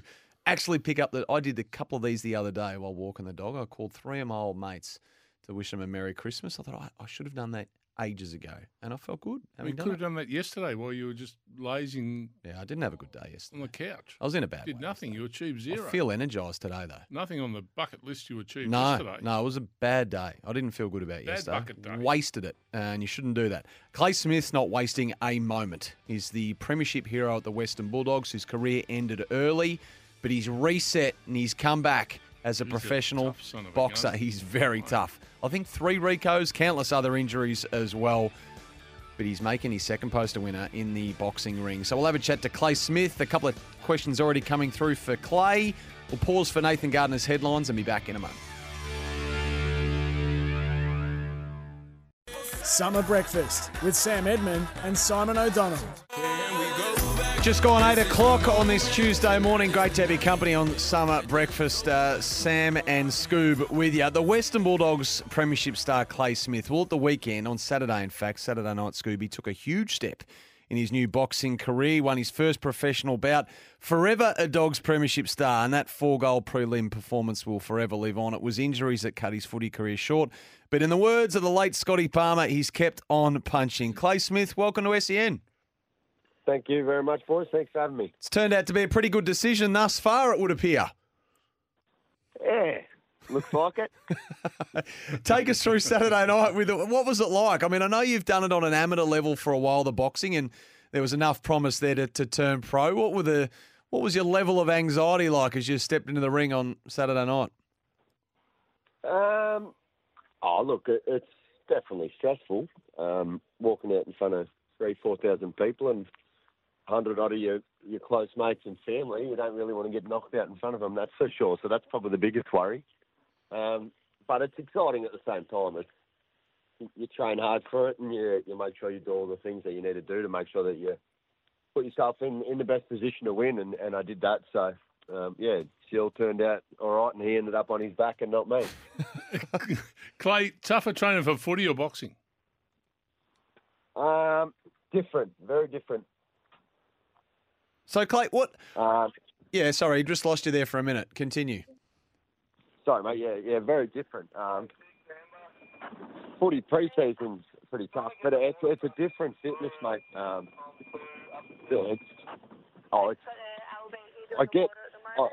lighter when I fight, but yeah, it's a more short, sharp, explosive type of sport, and footy, you're out there for 2 hours. I was only in the ring for 3 minutes, so she's a bit different.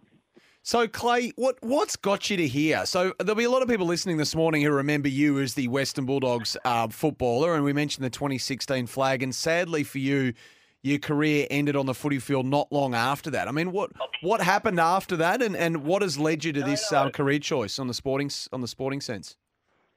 Obviously, the knee didn't want to play footy with me, so I've got arthritis in my knee now. I've got to have my hip resurfaced, so the body's a bit banged up, and I've always sort of enjoyed the boxing and the fitness of that, and sort of got asked to have a fight 4 or 5 years ago before COVID, and that all sort of hit, and then enjoyed it, stuck with it, and then it's just I've had that's my 4th fight now, but first pro fight on the weekend, and something that I'll continue to do, but I've just got to work around footy. Obviously, head coach out at Point Cook, and that takes main priority when footy season's in full swing. So, I'll look to have 2 fights a year at this stage. Yeah, now just on the Point Cook stuff, we got a question here from an M. Harmer saying he hasn't been to pre-season yet, but he's still wanting to start at half forward. So there you go. Oh, that's gold. And he can start at half forward in the 2s. Very nice. We just had Trev Bell on, Clay, and he was talking about setting goals, etc. And you're still involved with your footy and your coaching and your first professional fight. Is there a goal? Is there somewhere you'd like to be with your boxing in a couple of years' time? Look, it's tough at this stage. I sort of footy's always been my biggest love, and will continue to be. So that's my main priority. But I don't know. We'll sort of see where it goes. I'm going to keep fighting. I need something that I can strive for, that I can do competitively, and boxing gives me that. something that I can compete in, and it's for me. Coaching, I love, and teaching the boys and getting success that way. But I still need to do something that I can focus on and get fit and keep me fit and healthy in the mind and in body. And what is the day job, Clay, if I may ask? I mean, if the background noise is any indication, it's pretty hectic. It's I'm on the Metro Tunnel in the city. Yeah, right, so, okay. Pretty busy. I drive a forklift and machines most of the time. I've got my crane license and doggies, so I work with cranes and stuff, but pretty much in a forklift for most of it. So, you can hear the radio going off in the background. Yeah. Hopefully you've pulled the lift over to take this call. But how many? I mentioned the 2016 prelim, and I was there that night. I think it was 4 goals in the first half. It was just 26 possessions or something, and then the premiership the week after. I mean, how does it live on with you? It was just a magical ride for you and your teammates in 2016. Yeah, definitely something that I look back at and I cherish. And it probably took a couple of years to probably sink in how big a deal that was for the footy club. And it's fond memories, and I've got friendships for life and memories for life. And it's something that it sits in the highest of my honours in my life, sporting wise. And it's still good. I still get down to the club every now and then, and I was actually lucky. I went down and spoke with their first and second year boys in the development group, and I sort of spoke to him about the ups and downs of footy, and then that sort of led to me speaking with Bevan and asking if he minds if I go in and sort of just watch how the coaches do things and sort of get a view on it from that side for my coaching, and it's a good excuse to catch up with the boys again. So I look to do that again next year and spend a bit more time in there. Yeah, nice. A few of the old boys from 2016 and pre and post at the fight. There's a couple. It doesn't really work too well in pre-season for a lot of them. There's been a few of them, which has been good. Yeah, and you're training with Team Ellis Boxing, I think alongside Michael Zarafa, would be a name that's known to many, Clay. What's your style as a fighter then? I mean, how did you would have done a fair bit. I mean, these times have changed. You would have done a fair bit over the pre-season out at the Whitten Oval. Did you think you had a natural talent for it then? And how's your style developed in the ring? Oh, look, I actually explained it the other day. My style is pretty much, it's probably a lot like my footy and my golf. It's not the prettiest, but it's pretty effective. Look, I don't really take a backward step in the ring, and don't mind just standing there and trading punches. So, it's pretty aggressive style. I've learned to move my head a little bit more through training and stuff like that, and it's just continuing to learn. It really is. It's an art. It's a skill, boxing, and the idea is to hit and not get hit. So, but Mitch Leake, who headlined the card on the weekend against Lofty Higgins, is a pretty well-known fighter, and Mitch finished him in the first. I do a lot of training with him and learn a whole lot from him. He's a star. Michael Zarafa's down there. You got Tommy Fitzgerald and Tolan Farm, and there's a few good pros down there, so it's a really good gym and environment to be around. And we got a text here posing a good question, actually, Clay. The rig, does it look better as a professional footballer or a boxer? What's that? The rig. Probably as a boxer, to be honest. Yeah, right. Well, that's good. But I played at 85, and I was 81 for the fight on the weekend, but I was 78 and 79 for the 2 fights before that. So you don't need to carry as much muscle. You're not taking as many sort of big body hits and tackles and stuff like that. And the heavier you are in the boxing ring, the bigger the blokes are you're fighting. So it's ideal to lose a bit so you're not fighting monsters. Yeah. And Clay, the training for the boxing itself, you've outlined just how difficult it is. But how are you fitting in? Full-time work? Yeah. You still having a hand in at the Western Bulldogs, coaching some footy and pro boxing. How the hell do you get through a day? Life's pretty busy. I normally do 10-hour days here, 6:30 till 5, and then boxing Monday, Wednesday, Friday, and then I do sparring on Saturdays, and then try and fit a run or two in during the week as well. So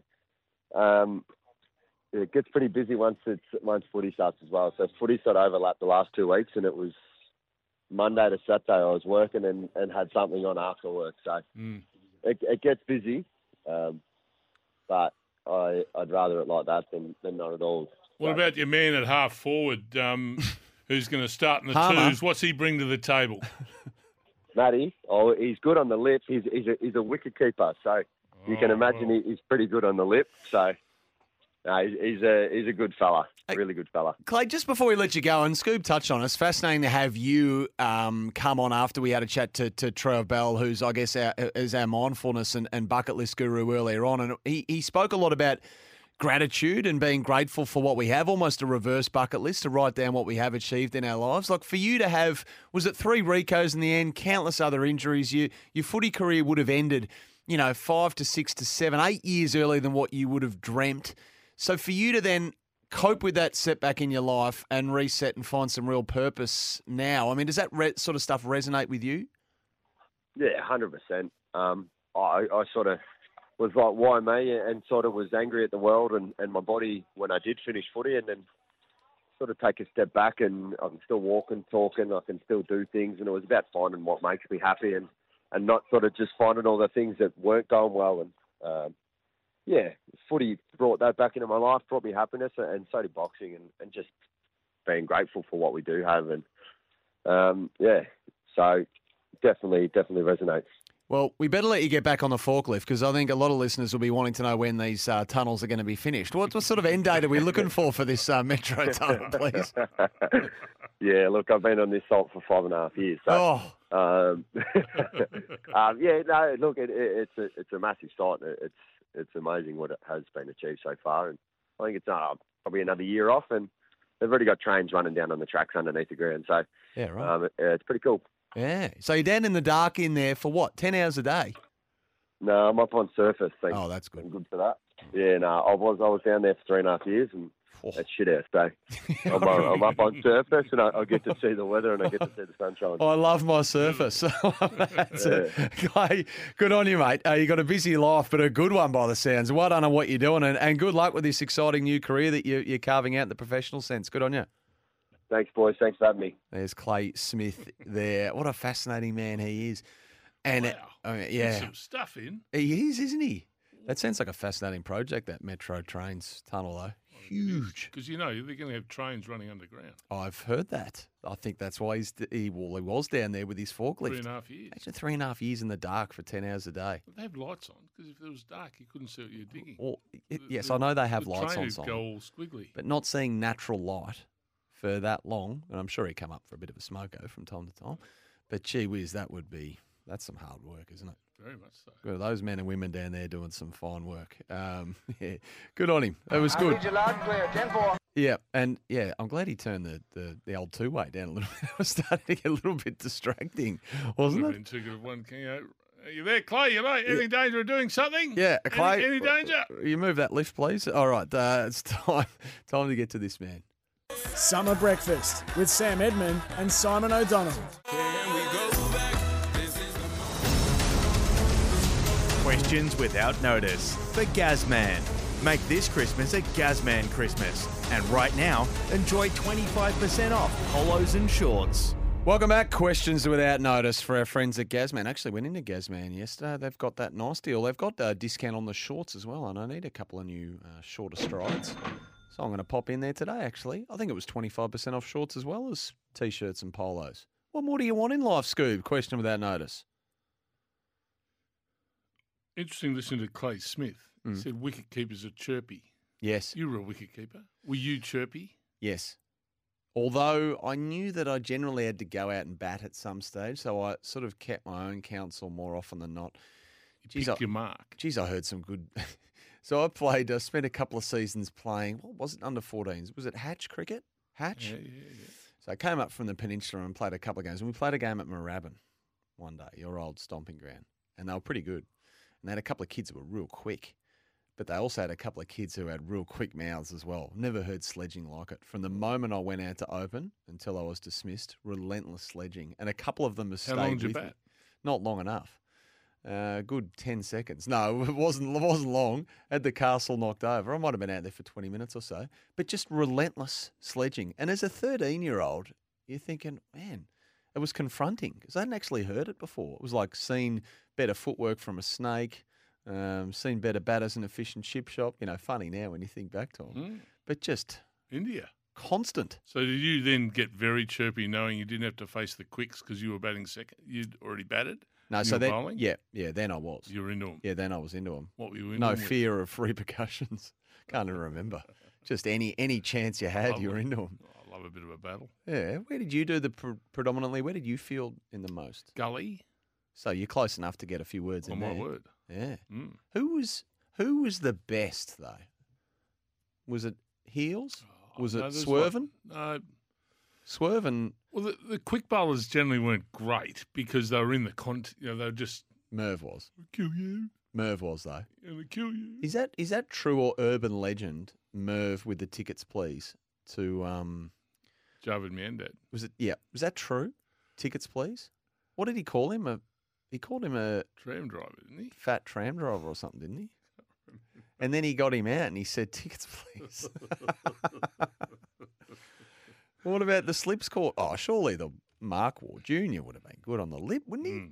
No, there was some goodies. But yeah, they were generally thought through without being, spur Yeah. of the moment was hard to come up with. Not a goodie. crude, No, but I know just that. funny. Kerry O'Keefe Yeah. said over the last 24 hours, we've fallen out of love with cricket, and we're just waiting for the footy codes to restart in the new year. Do you think that's the case? I think there's some truth in that.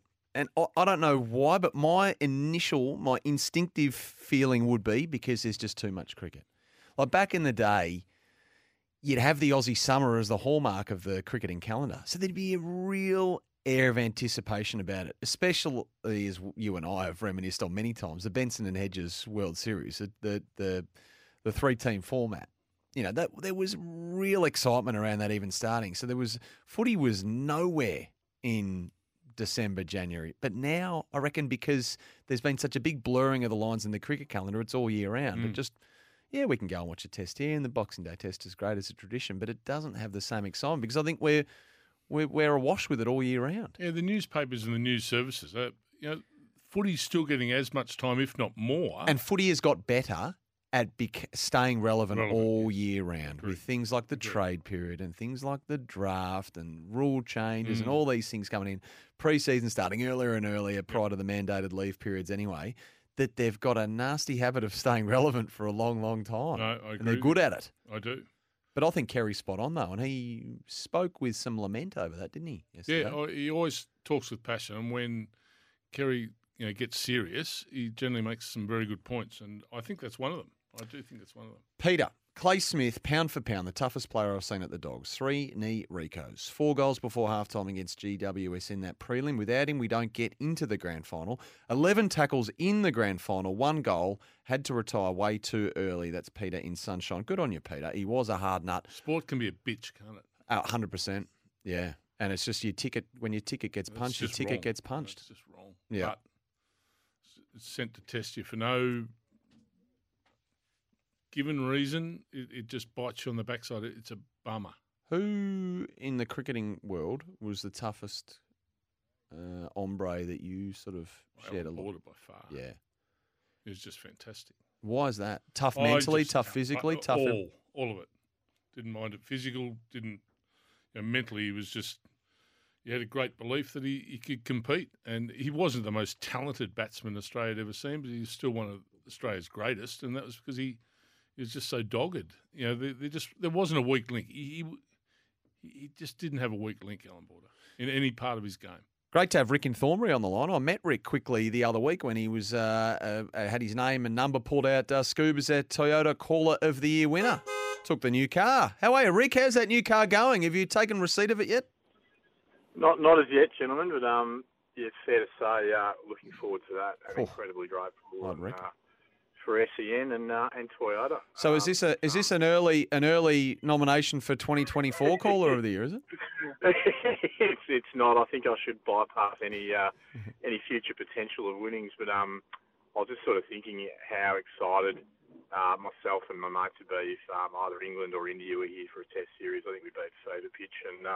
Looking forward to the Test series against Pakistan and West Indies, but just doesn't have quite the same allure. So I think that's possibly more, about the who as opposed to the too much cricket this year. Fair enough. Well, fair enough, Rick. It's a lot of people texting as well. Skull, 100% right. Never been less interested in the summer of cricket in all forms. That's Why have Murphy in people Townsville. fallen out of love with cricket? Just because it is all year round, it's such a constant. The Australian team's always, if they're not playing in a 2020 tournament, it's a 50-over tournament or their test matches. I think so. And maybe, the calibre of the opposition. Like the Windies are nothing, not a shadow of themselves. Oh, no. And Pakistan will hopefully be competitive, but they don't have those. I reckon if back in the day you could name 6 or 7 Pakistan cricketers easily. The greats of the game. Yeah. I'd struggle to name half the starting 11 for Perth. We need another Mitch Johnson article. We can rip one out tomorrow. Well, he's done his bit, hasn't he, Mitch? Without him. Liven things up a bit. Just speaking of Mitch, here's a text. Played against David Warner as a 17-year-old. How do you reckon that went? I went back to high school on Monday with some new words in the vocab. Played as a goalie in field hockey at school. With the padding, it made me look quite hefty. Kids watching from the opposing school stood behind the goals and fat scolded me to no end. I weighed 55 kilos wringing wet. Was quite a laugh for me. Last question without notice from me this morning. Oh, last? Yeah, last. When you go to a what pub are we doing for the last half and you have roast of the day, has it ever been chicken? Oh, good question. And that was on the menu. It's always at the top of the menu as well. When it's you always have lamb. roast of the day, Always has it lamb. ever been chicken? It's roast of forever. It's always lamb, isn't it? It's always lamb. It's never been chicken. No. Occasionally beef. That's a Never good chicken. point without notice from you. And it's all for Gazman. Mate, this Christmas, a Gazman Christmas, 25% off polos and shorts, I can tell you. SEN Breakfast powered by Kubota. For more than 40 years, they've been making tomorrow matter, shaping and building Australia together. Thank you. Scoob, I'm not taking Instagram lessons from you again. The sort of clientele you follow on the gram, not Mate, fit. you've got to be real, Sam. Not fit for consumption, to be honest. He's fit for consumption. He's fit for consumption. He just uses a number of expletives, but he goes around to some of the interesting destinations of Victoria and gives his description of what he's experiencing. Paul Sinclair. That's him. Paul Fluffy Sinclair. If you don't like expletives, don't go anywhere near Fluffy. No, he comes with a warning. He does. A real Big warning. Big, fat warning. Your comment on the Windies might be a little premature. They just beat the Poms, albeit in a one-day series. It shows they have a pulse. Will they have a pulse in this Aussie Test summer, do you reckon, Scoob, the Windies? The Windies? Yes. They're on the wane, the Windies. They'll never get back to what they used to, and I think they're struggling to hold their Test status these days. So they need to get a wriggle on very quickly. Agree with Scoob. Alan Border, the way he stood up to the Windies pace barrage, never flinched. That is from Brett and Gents. Never ever flinched. The McKinnon Hotel rotates the 4 roasts every month on the weekend: pork, beef, lamb, and chicken. Only one I've seen do that. That's from Ian in McKinnon. There you go. Sunday roast at the Orong Hotel 2 weeks ago was chicken. Delicious, but would have preferred lamb. And that's the issue. Roast chicken couldn't carry roast lamb's bags. No, And you know it, quite and right. I know it, and the pubs know it. And that's why the old chicken Yep. doesn't get a look in. Tasteless. Rarely gets a look in. Gives you nothing, chicken. Nothing. Lamb gives you a bit of taste, a bit of texture. Indeed. Beautiful.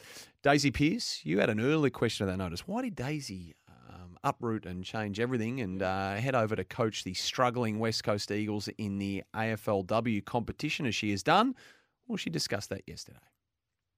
Well, I see it as an incredible opportunity to come over here and work for one of the biggest clubs in the land. And I mean, the talent that's on this list is probably what excited me first and foremost. Like, I've watched the competition really closely, and yeah, the Eagles are a team that haven't performed as they'd have liked to this point, but with the talent on the list, I think there's a really exciting future ahead, and I was really keen to get a part of it. Exciting future, talent on the list, wants to be a part of it. Speaking like a true coach already, Scoob, our Daisy Pearce. Hopefully we can get her on the show before the end of the week.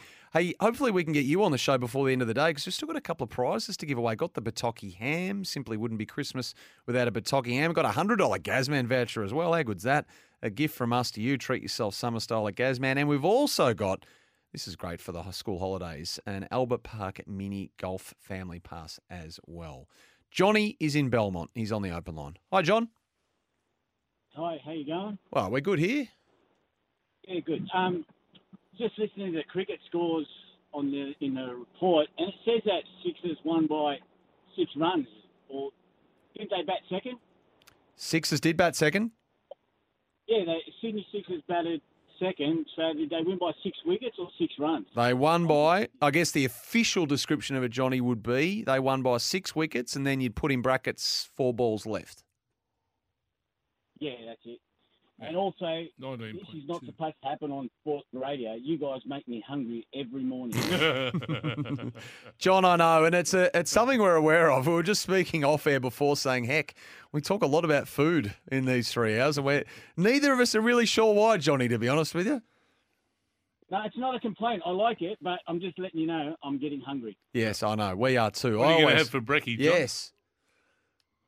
Sorry? What are you going to have for brekkie? Oh, I've been working for a couple of hours, so I don't know. I'm just going to, as soon as I can stop, I'll eat somewhere. Oh, you're about ready for a Yeah, bacon but and egg what roll? do you I have? A reckon. bacon and egg roll washed down with a large Soso roll. What are you going to do? I reckon KFC. Oh, no. Johnny. You're not going to large 5 and chips, are you? Come on, John. Not now. I'm talking about between 11 and 12 o'clock. You know? Oh, he's gone the And dirty then that'll get bird. me through to dinner. Well, as long as you're doing plenty of exercise, physical work to work that off during the day. And then what will you throw down the gob tonight? What's on the menu for tonight? Do a nice bit of rump with a Macca's? couple of fried eggs and even duck over the road for some Macca's chips and put them on the plate. What goes? I don't know what's for dinner tonight. I've got to talk about it with my wife. Whoever's home first starts dinner. All right, Johnny. Well, in the future, may it well be a Bataki ham. Thanks for calling in. We'll flick you the Bataki just because we're not talking food enough. It simply wouldn't be Christmas without a Bataki ham, so that'll sort you out. We need to find out where the best sausage rolls are too. I love a sausage roll. Yeah, well, I'm not a sausage roll fan, but Every day over the the pie. I don't care how good the pie is. If there's a good sausage roll there, I'm going the Snagger roll, a good one. You see, that's a bit of your sort of meatloaf half cousin that you wanted on the menus at pubs is the meatloaf. You bought the meatloaf up earlier this morning. I know, but if there's you're a sort of nice, thinking that's meatloaf in the pastry. if there's a delicate pastry, it makes all the difference. I'm telling you now, and a good relish or a good sauce. Laura's in Mill Park. How are you, Laura? Hi, good, thanks. For the sausage roll, just quickly, have to go to Sovereign Hill Bakery, best ever. Really, really good. I'd drive all the way there for it. Writing it down. Why? I just want to know, I don't like cricket, but I love watching Big Bash, and I think they need to change it or do something because we want to see more of the Aussie Test players. It's a bit disappointing that we haven't been able to get to a game yet as a family because school's still on. But by the time we do, we won't see some of the better players. Not knocking the guys who do play in their place. Always enjoyed it. We love the Brisbane Heat, but they don't get down here that often. And so it's just, I don't know, there need to be something. Yeah, Laura, it's just how the program works out. And everyone would like to see more of the Test players playing Big Bash or the Australian Big Bash players playing Big Bash. But just the way the calendar is and how it works from an international perspective, all these countries have got to play the other country within a certain period of time if they've travelled there, and then they have to travel back, and all the rules and regulations that are there. I think we'll find in years to come that they'll divide Test cricket into 4 or 5 nations. There'll be no more playing the West Indies in Test match cricket. Well, you killing them off. There'll be no more playing Bangladesh in Test match cricket. Well, that's not good.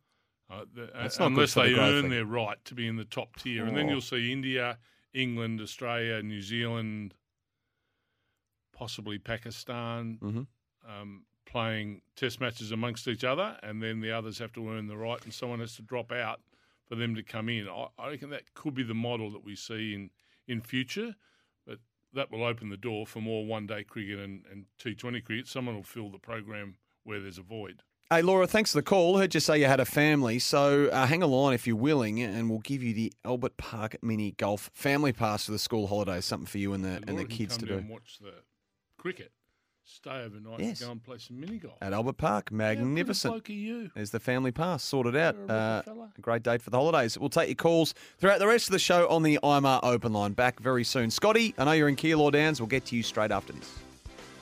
You are an ideas man. Summer Breakfast with Sam Edmund and Simon O'Donnell.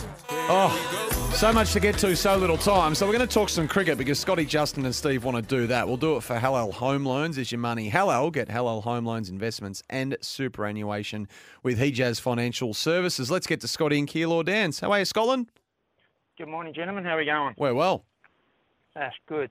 Now, with the Big Bash that happened the other night at Geelong, they had to abandon the game. Do you think it will hurt Geelong in the future with that sort of incident? Scoob? Yes. Yeah, I do, Scotty. I do. I think it will. It'll hurt Geelong. Whether they get the game or how long they've got it contracted for, I'm not sure. There'll be a better covers situation. There'll be a better drop-in pitch situation. There'll be a better situation all round. There has to be. So yeah, I think it will affect them.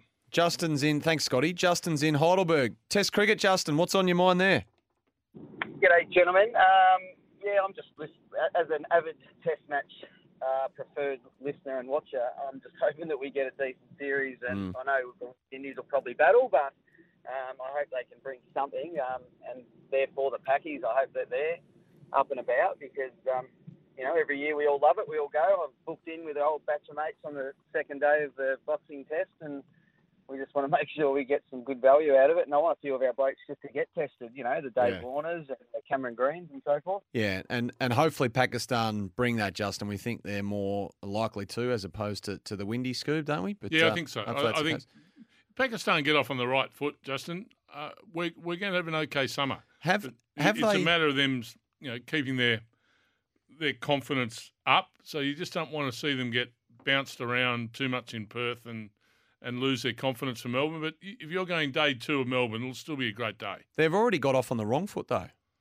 Well, at least in the mind of their team manager, Mohammad Hafiz. Really surprised and disappointed.